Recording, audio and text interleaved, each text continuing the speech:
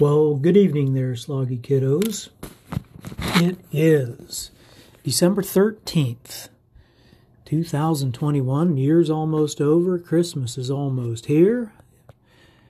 Isn't everybody happy about that? Yeehaw. And I'll be home in 9 days. Can't wait to see you guys. Well, so where were we with our reading? This story about David we've been doing here the last month or two through 1 Samuel and now into 2 Samuel. Just got to warn you, it's come from David being a super ultra honorable man, even in the face of persecution with Saul and Saul's craziness and unreasonableness towards him, to now David is like really choosing to sin and do bad things. And I gotta warn you guys, it's going to get kind of sad here, seeing David just kind of spiral down into really bad choices. And then here's the worst part, really bad consequences of his sinful choices. And the worst thing of all is his family, his relationships with his children and his wives and his people, his subjects, suffer greatly too. So because of one man's sin and personal choices, even after he's done magnificent things for God and God's people, those choices can horribly affect, and you will find they horribly affect his family, his children, and his wives, and everybody around him, and especially him too. This next chapter is really tough. It's really graphic, and it's one of those, it's kind of depressing to read and think about these things. And you guys are probably going to have some questions about this stuff after I read it.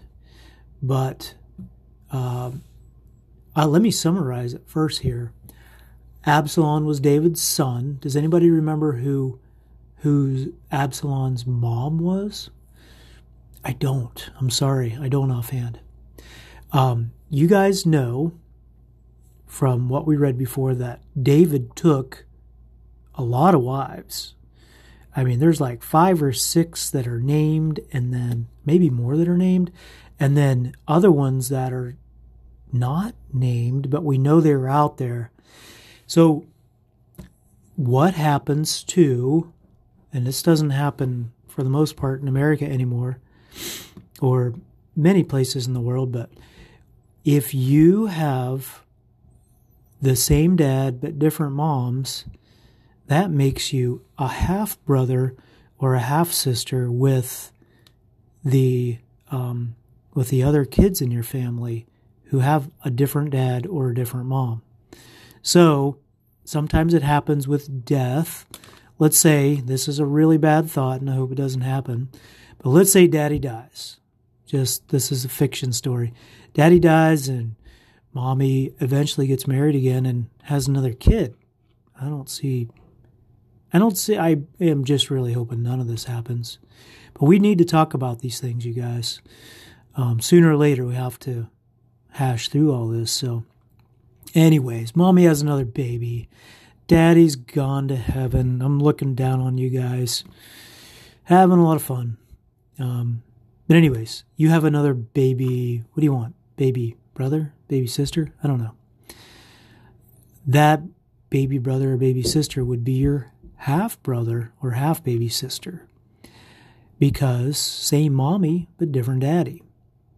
Okay, Lord Jesus, we're just going to take all those thoughts and just chain them up, set them aside, because I have all plans and intents, and my purpose is to stay with you kids as long as you can stand me. so I can get back at you someday by making my own messes that you guys got to clean up. So anyways, there are such a thing, and you will meet kids, if you haven't already, who have half brothers and half sisters.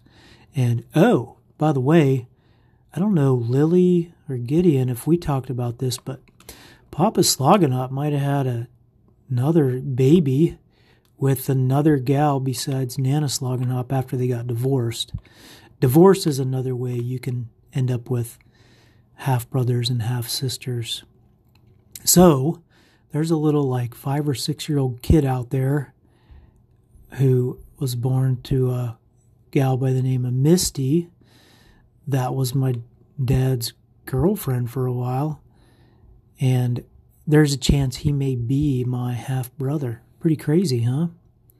But I don't know if that's the case or not. It's just a possibility. But yeah, that's life, you guys. Life, here's another little precursor to this chapter we're going to read. Life is way simpler if you wait till you're mature enough to be married and can manage close relationships like a husband and wife relationship. If you wait till you're mature enough and your relationship skills are developed enough and you are able to set aside your selfish desires, because we all have them, and you're willing to put the other person's needs first, at least part of the time when needed. So it's so much easier to wait till you're mature enough to get married and then to stay married, to not give in to any temptations of walking away from a marriage if it gets tough, like a lot of people do, or if your wife or your husband does something really bad and you say, oh, I'm gonna leave them. They're just too big of a sinner for me. It's so easy. Life is so much easier, in theory, to wait till you're the right person to get married, and then wait to find the right person to marry, and then stay married for the rest of your life. Poor David's life got endlessly complicated with all of these wives and all of these children who, some were full brother and sisters, but most of them were looking at each other as half brother and half sister with only King David in common. So, we're going to read about some half brothers and half sisters interacting with each other in very sinful ways. And I've told you guys, we've talked through some of this, but brothers and sisters aren't ever to like be attracted to each other as like a boyfriend or girlfriend, or, think about being married. That just doesn't happen. You don't do that with brothers or sisters, or even cousins, for that matter.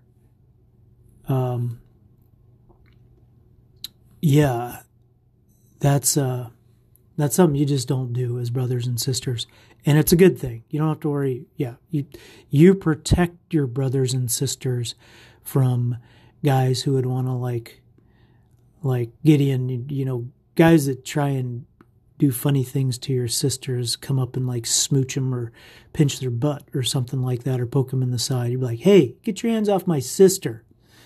And girls, for that matter, you can do the same to Gideon. Like, you've probably seen girls like, tee-hee-hee-hee, oh, Gideon, you're so cute. Come up and like try and do grade school romantic things, or at least talk that way. It's silly and it's immature, and it's nothing that kids who are not, kids period, but anybody who is not serious about seeking a marriage relationship, and we know there's lots of things that got to happen before you can get married. Unless you're ready to be married and you're looking for a spouse, you don't have any business flirting, kissing, touching, goofing around with any of the opposite sex. So let's talk about that word, sex. Sex is, and probably I know you've heard that word before, but I don't know if you've heard Mom or Daddy explain it. Sex is the act, the biological act, where a mommy and daddy come together and they use their private parts, and their private parts get together, and a male cells out of his penis or wiener come together and make a baby inside mommy's tummy. It comes and meets an egg inside of her private parts, and those two things come together and eventually in 9 or 10 months make a baby. And you can't have a baby without the father's seed or the father's sperm coming together in the act of sex with a male and a female, or a mommy and daddy. And yes, people make babies outside of marriage. That's a really, really bad thing for everybody when that happens.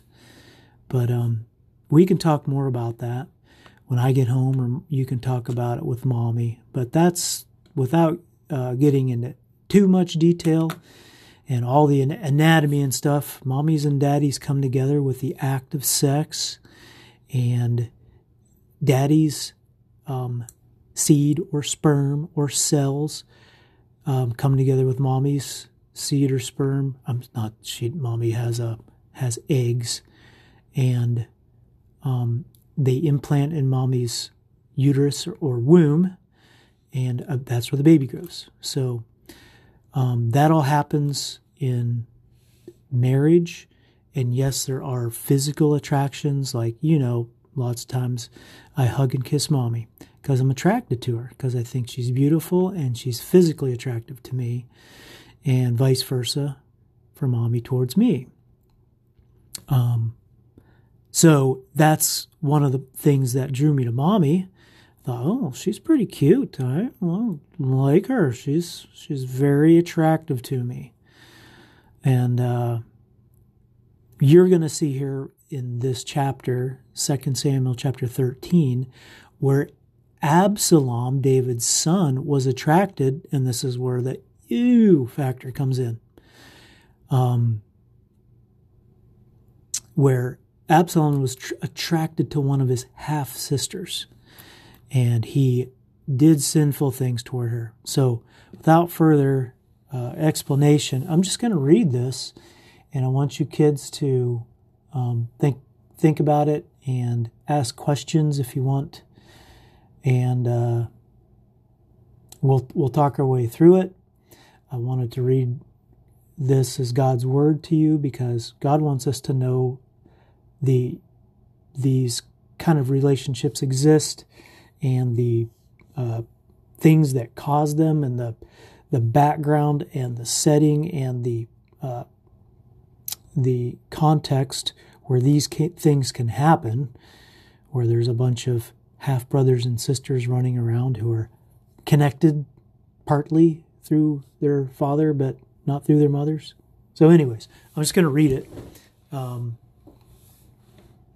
Another thing I'll tell you, when a man forces himself physically on a woman and tries to make babies with her, it's called rape.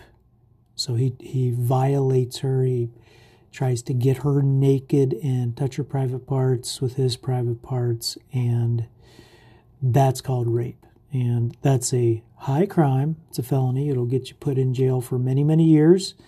In some cultures, it's punishable by death.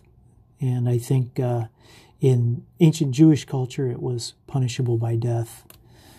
And that's also one of the things that happens here in chapter 13. Okay, enough talking, Daddy. Here we go. Okay, 2 Samuel chapter 13. Now Absalom, David's son, had a beautiful sister whose name was Tamar. And after a time, Amnon, David's son, loved her. And Amnon, I messed up, you guys. Absalom and Amnon are brothers. And Amnon is half-brothers with Tamar. Absalom is full brother and sister with Tamar. So just think of Absalom and Tamar as, our relationships. But then Amnon, think of Amnon being a half-brother, and it's kind of, just think of the non part as negative. So that's how you can keep them straight. Okay, I'll start over. Now Absalom, David's son, had a beautiful sister whose name was Tamar. And after a time, Amnon, David's son, loved her. And Amnon was so tormented that he made himself ill because of his sister Tamar. For she was a virgin, and it seemed impossible to Amnon to do anything to her. But Amnon had a friend whose name was Jonadab, the son of Shimeah, David's brother. And Jonadab was a very crafty man. And he said to him, "O son of the king, why are you so haggard morning after morning? Will you not tell me?" Amnon said to him, "I love Tamar, my brother Absalom's sister." Jonadab said to him, "Lie down on your bed and pretend to be ill. And when your father comes to see you, say to him, 'Let my sister Tamar come and give me bread to eat, and prepare the food in my sight, that I may see it and eat it from her hand.'" That's weird. Verse 6. So Amnon lay down and pretended to be ill. And when the king came to see him, Amnon said to the king, "Please let my sister Tamar come and make a couple of cakes in my sight, that I may eat from her hand." Okay, I got to stop there. That's weird. That's all really weird. We just got to call this out, call it what it is. It's weird. It's perverted. It's deceitful that Amnon would want to lie to the king, to his father, and persuade him to make Tamar come and do this weird little cooking show in front of him for his pleasure. And what we call that, you guys, whenever you are staring at somebody just to take in their beauty in a non-righteous kind of way, it is so good to look at, like for me to look at you guys and say, "Man, what a bunch of healthy, good-looking kids. Lord, thank you for their health and their natural beauty." And it's a good thing for me to look at my wife and say, "Man, I'm so happy I married a beautiful, physically attractive woman. Thank you, Lord. That's so cool. I'm so glad I get to hang out with a good-looking woman like my Mary Melissa." It is not a righteous thing to say, "Oh, I am just so infatuated with this person. I could just stare at them all day because of X, Y, and Z physical traits." That is called lusting, you guys. And lusting is a sin. You don't want to lust in a purely physical matter over anybody or anything.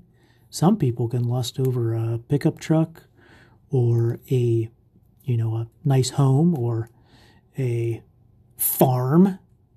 Lord Jesus, forgive me. Or land, there's lust of the flesh, and sometimes that can extend to other things besides other people, looking at other people lustfully. And usually what we're talking about is just a man looking at a woman lustfully. So anyways, Amnon is going to convince the king to allow Tamar to come before him while he's supposedly sick, and so he can lust over her while she makes bread or cakes for him. Okay, the weird show. All right, verse 7. Then David sent home to Tamar. Oh, okay, cool. So King David is being persuaded by Amnon, the deceiving sick guy. Okay, verse 7. Then David sent home to Tamar, saying, "Go to your brother Amnon's house." Hey, King David, it's half-brother. Don't forget about that. "Go to your brother Amnon's house and prepare food for him." Verse 8. So Tamar went to her brother Amnon's house, where he was lying down. And she took dough and kneaded it and made cakes in his sight and baked the cakes.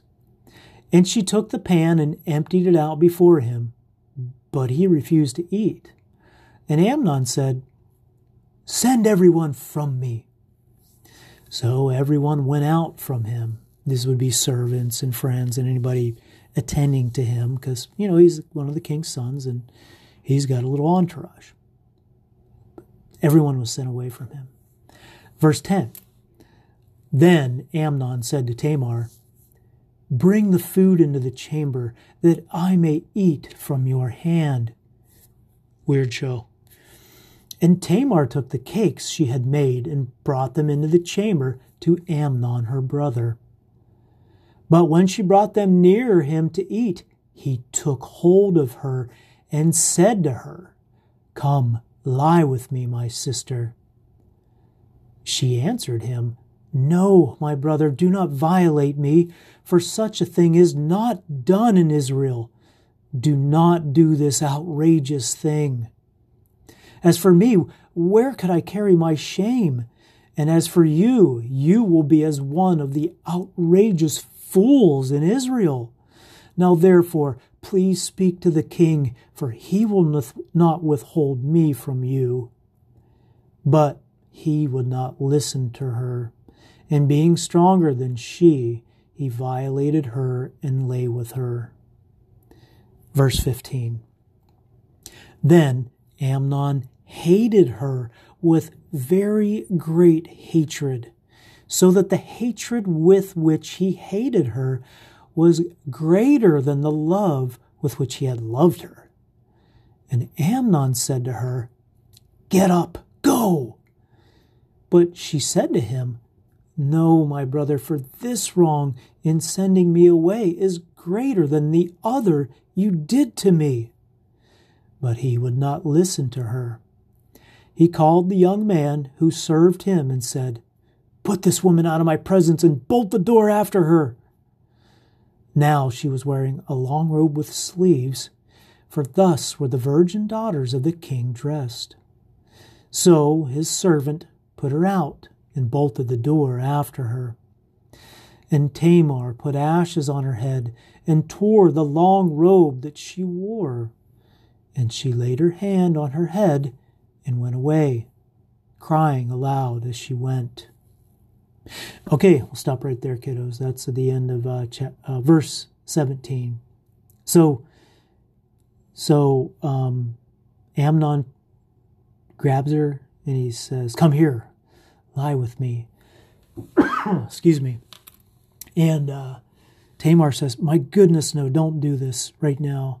She did say, "If you must do this, talk to the king first, because he would not withhold me from you." So evidently, you guys, and this is something you can research or I can research, but perhaps the king was able to give a half daughter away in marriage to another one of his sons. That sounds pretty weird and perverse, but maybe it was Jewish custom that if the king blessed it or the king approved of it, it could be done. So that's an assumption I'm making. I don't know what the details of that are. That's where I'm learning with you here.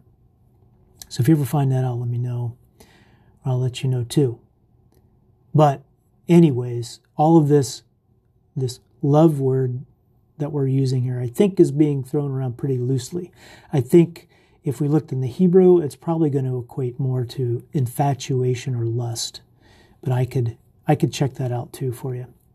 So anyways, after Amnon violates her, rapes her, lays with her, he starts to hate her. And doing all this with a perverse heart and a sinful heart, he continues his sin and hates her. Maybe he blames her. I don't know. But anyways, Amnon starts hating Tamar, and she is shamed now because he did this terrible thing to her. And she laid her hand on her head and went away, crying aloud as she went. Okay, verse 20. And her brother Absalom said to her, okay, now here's Absalom, you guys. And her brother Absalom said to her, has Amnon your brother been with you? Now hold your peace, my sister. He is your brother. Do not take this to heart. So Tamar lived, a desolate woman, in her brother Absalom's house. When King David heard of all these things, he was very angry. But Absalom spoke to Amnon neither good nor bad. For Absalom hated Amnon because he had violated his sister Tamar. Verse 23. After 2 full years, Absalom had sheep shearers at Baal Hazor, which was near Ephraim, and Absalom invited all the king's sons. And Absalom came to the king and said, behold, your servant has sheep shearers. Please let the king and his servants go with your servant. But the king said to Absalom, no, my son, let us not all go, lest we be burdensome to you. He pressed him, but he would not go. But he would not go, but gave him his blessing. Then Absalom said, if not, please let my brother Amnon go with us. You guys smell what's coming up here? Absalom's begging King David to let Amnon come with them out to the sheep shearing field by this town. And the king said to him, why should he go with you? But Absalom pressed him until he let Amnon and all the king's sons go with him. Then Absalom commanded his servants, mark when Amnon's heart is merry with wine, and when I say to you, strike Amnon, then kill him. Do not fear. Have I not commanded you? Be courageous and be valiant. So the servants of Absalom did to Amnon as Absalom had commanded. Then all the king's sons arose, and each mounted his mule and fled. Okay, did you catch what happened there, kiddos? Absalom takes Tamar in, hates Amnon for the horrible thing he did to his sister, doesn't talk to him for 2 years, but then somehow convinces King David to let everybody go out to the sheep shearing field with him, and then he has him murdered by his servants. Absalom says, do it. I'm telling you, this is what is going to happen. Be courageous and be valiant. I'm ordering you to do this. And they did it. So, Amnon is dead. Okay, verse 30. While they were on the way, news came to David. Absalom has struck down all the king's sons, and not one of them is left." Then the king arose and tore his garments and lay on the earth, and all his servants who were standing by tore their garments. But Jonadab the son of Shimeah, David's brother, said, "Let not my lord suppose that they have killed all the young men, the king's sons, for Amnon alone is dead. For by the command of Absalom this has been determined from the day he violated his sister Tamar.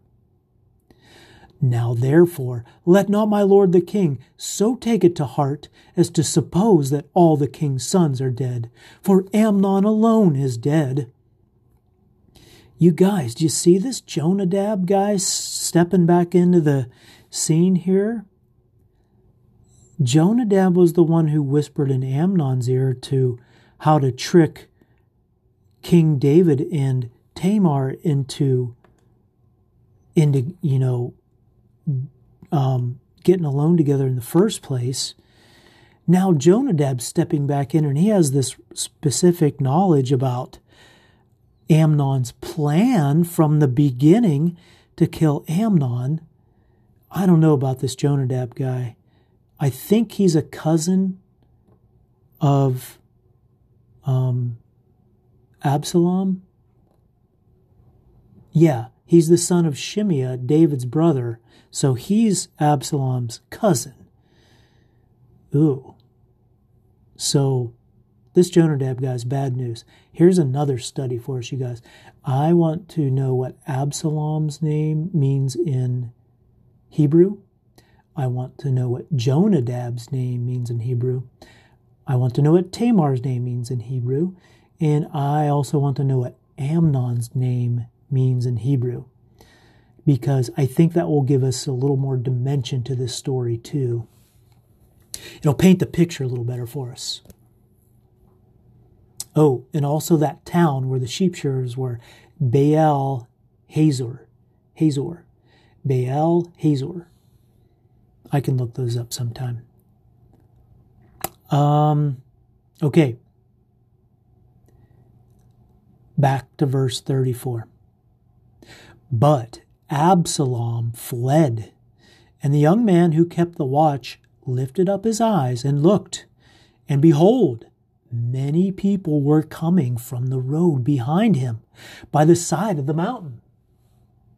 And Jonadab said to the king, "Behold, the king's sons have come, as your servant said, so it has come about."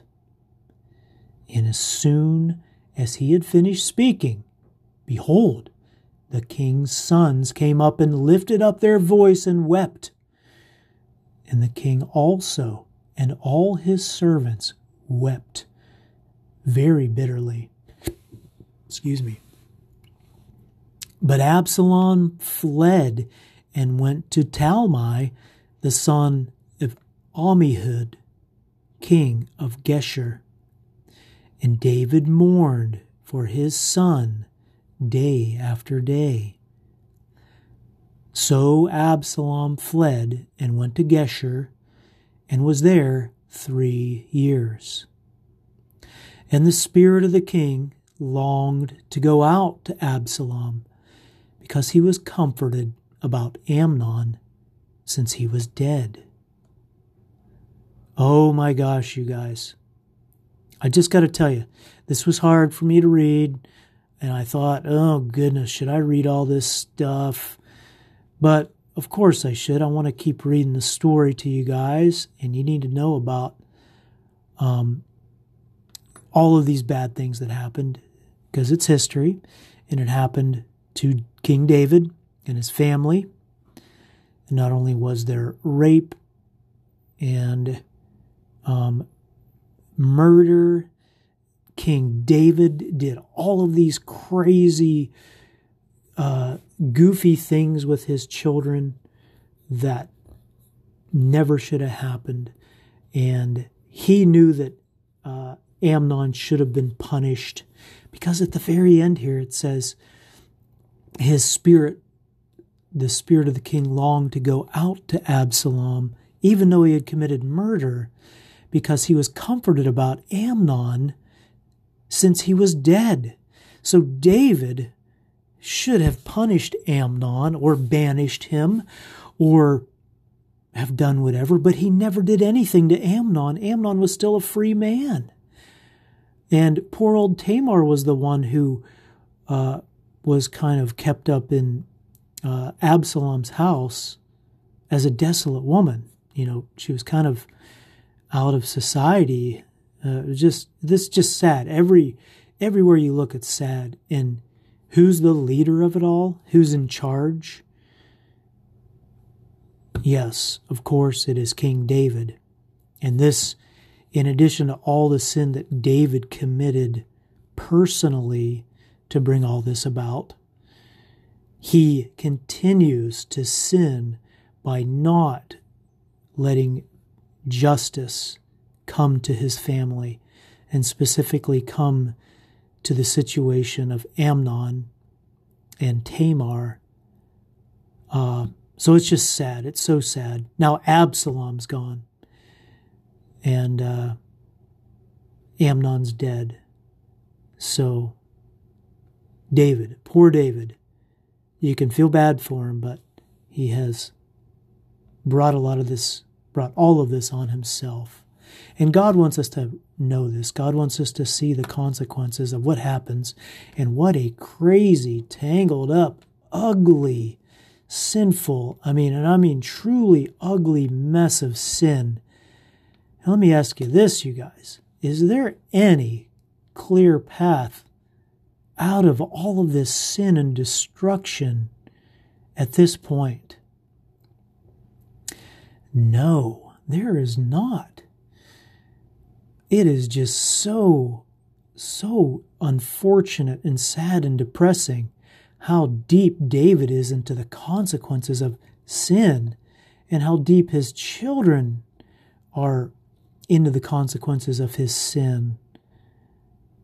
And I'm talking about the sin of taking so many wives and then not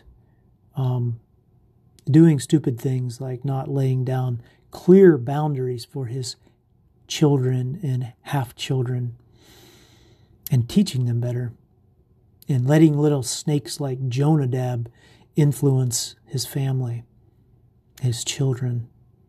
So, like I promised you at the beginning, this was a super hard chapter to read. Has a lot of like grown-up stuff in it, but I've told you guys lots of times, I'm not going to tell you every last nasty thing that's out there in the world. That's horrible. I try and avoid the nasty thing, the nastiest of nasty things myself, but I do want to tell you the truth about stuff, and if it's in God's Word, God wants us to know it. So, but take heart. God tells us these things so we don't make the same mistakes in our hearts, or, God forbid, in our lives. So we know what sin looks like and where sin can lead us. Even the people that God has blessed the most and who have loved God the most can fall into sin. And so quickly. It's just been a couple chapters ago, David was at the top of his game. Anyways, I'm going to pray. I didn't realize I'd taken this long just for one chapter. Heavenly Father, thank you for your word. We know your word is truth. And Jesus, you are the living word.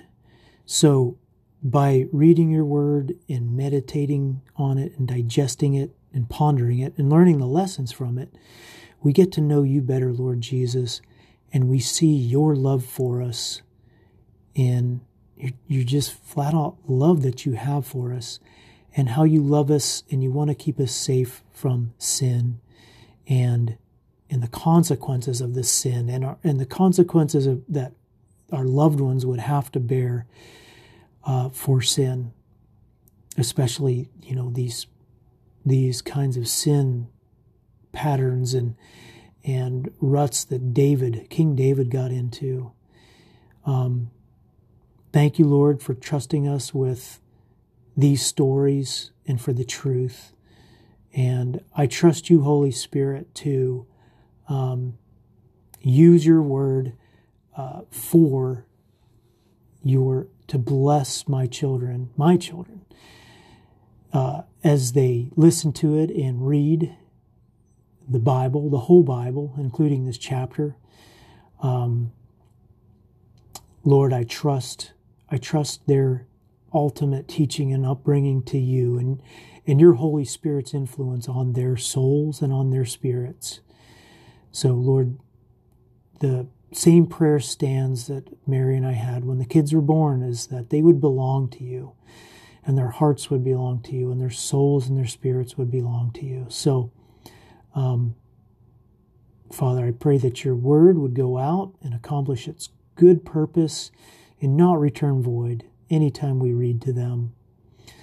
We love you, Lord, and we want to love each other righteously and in all purity and with all respect, and teach us to have righteous, pure relationships with each other as a family and also with those outside our family, and teach us how to seek a good mate, a good husband or a good wife, and get married and avoid all this stuff.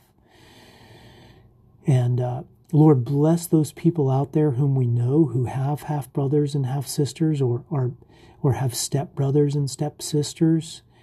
They have an extra challenge, and you can bless them, Lord, even with that extra challenge. And Lord God, if there's ever an opportunity to support people in mixed families or blended families who have step brothers and step sisters, or half brothers and half sisters, Father, we know you love them with your hesed love, your loving kindness. It's the same for them as it is the same for us. So thank you, Lord. Thank you for our family. And we pray that we would love each other and respect each other and appreciate each other as you would want us to do. And thank you, Jesus. Thank you for your word, and thank you for this story about King David. And we're going to keep going through it all and learn what you have for us. In your mighty name, Lord Jesus, we pray all these things. Amen. Okay, kiddos, I love you very much. Clock's ticking for Christmas break coming up here. I'm excited for you guys. Y'all need a break, especially Mommy. She works so hard. But you guys have worked hard too. Getting up early and going to school and doing what you do. I really respect that, and I'm proud of you guys. I didn't like school, especially when I got older. A little secret. I might have told you that before, but you guys are doing great, and I'm proud of you. Proud of the job you're doing. You should be proud of your hard work. So, anyways, love you guys. Catch you later. Have a good night. Bye-bye.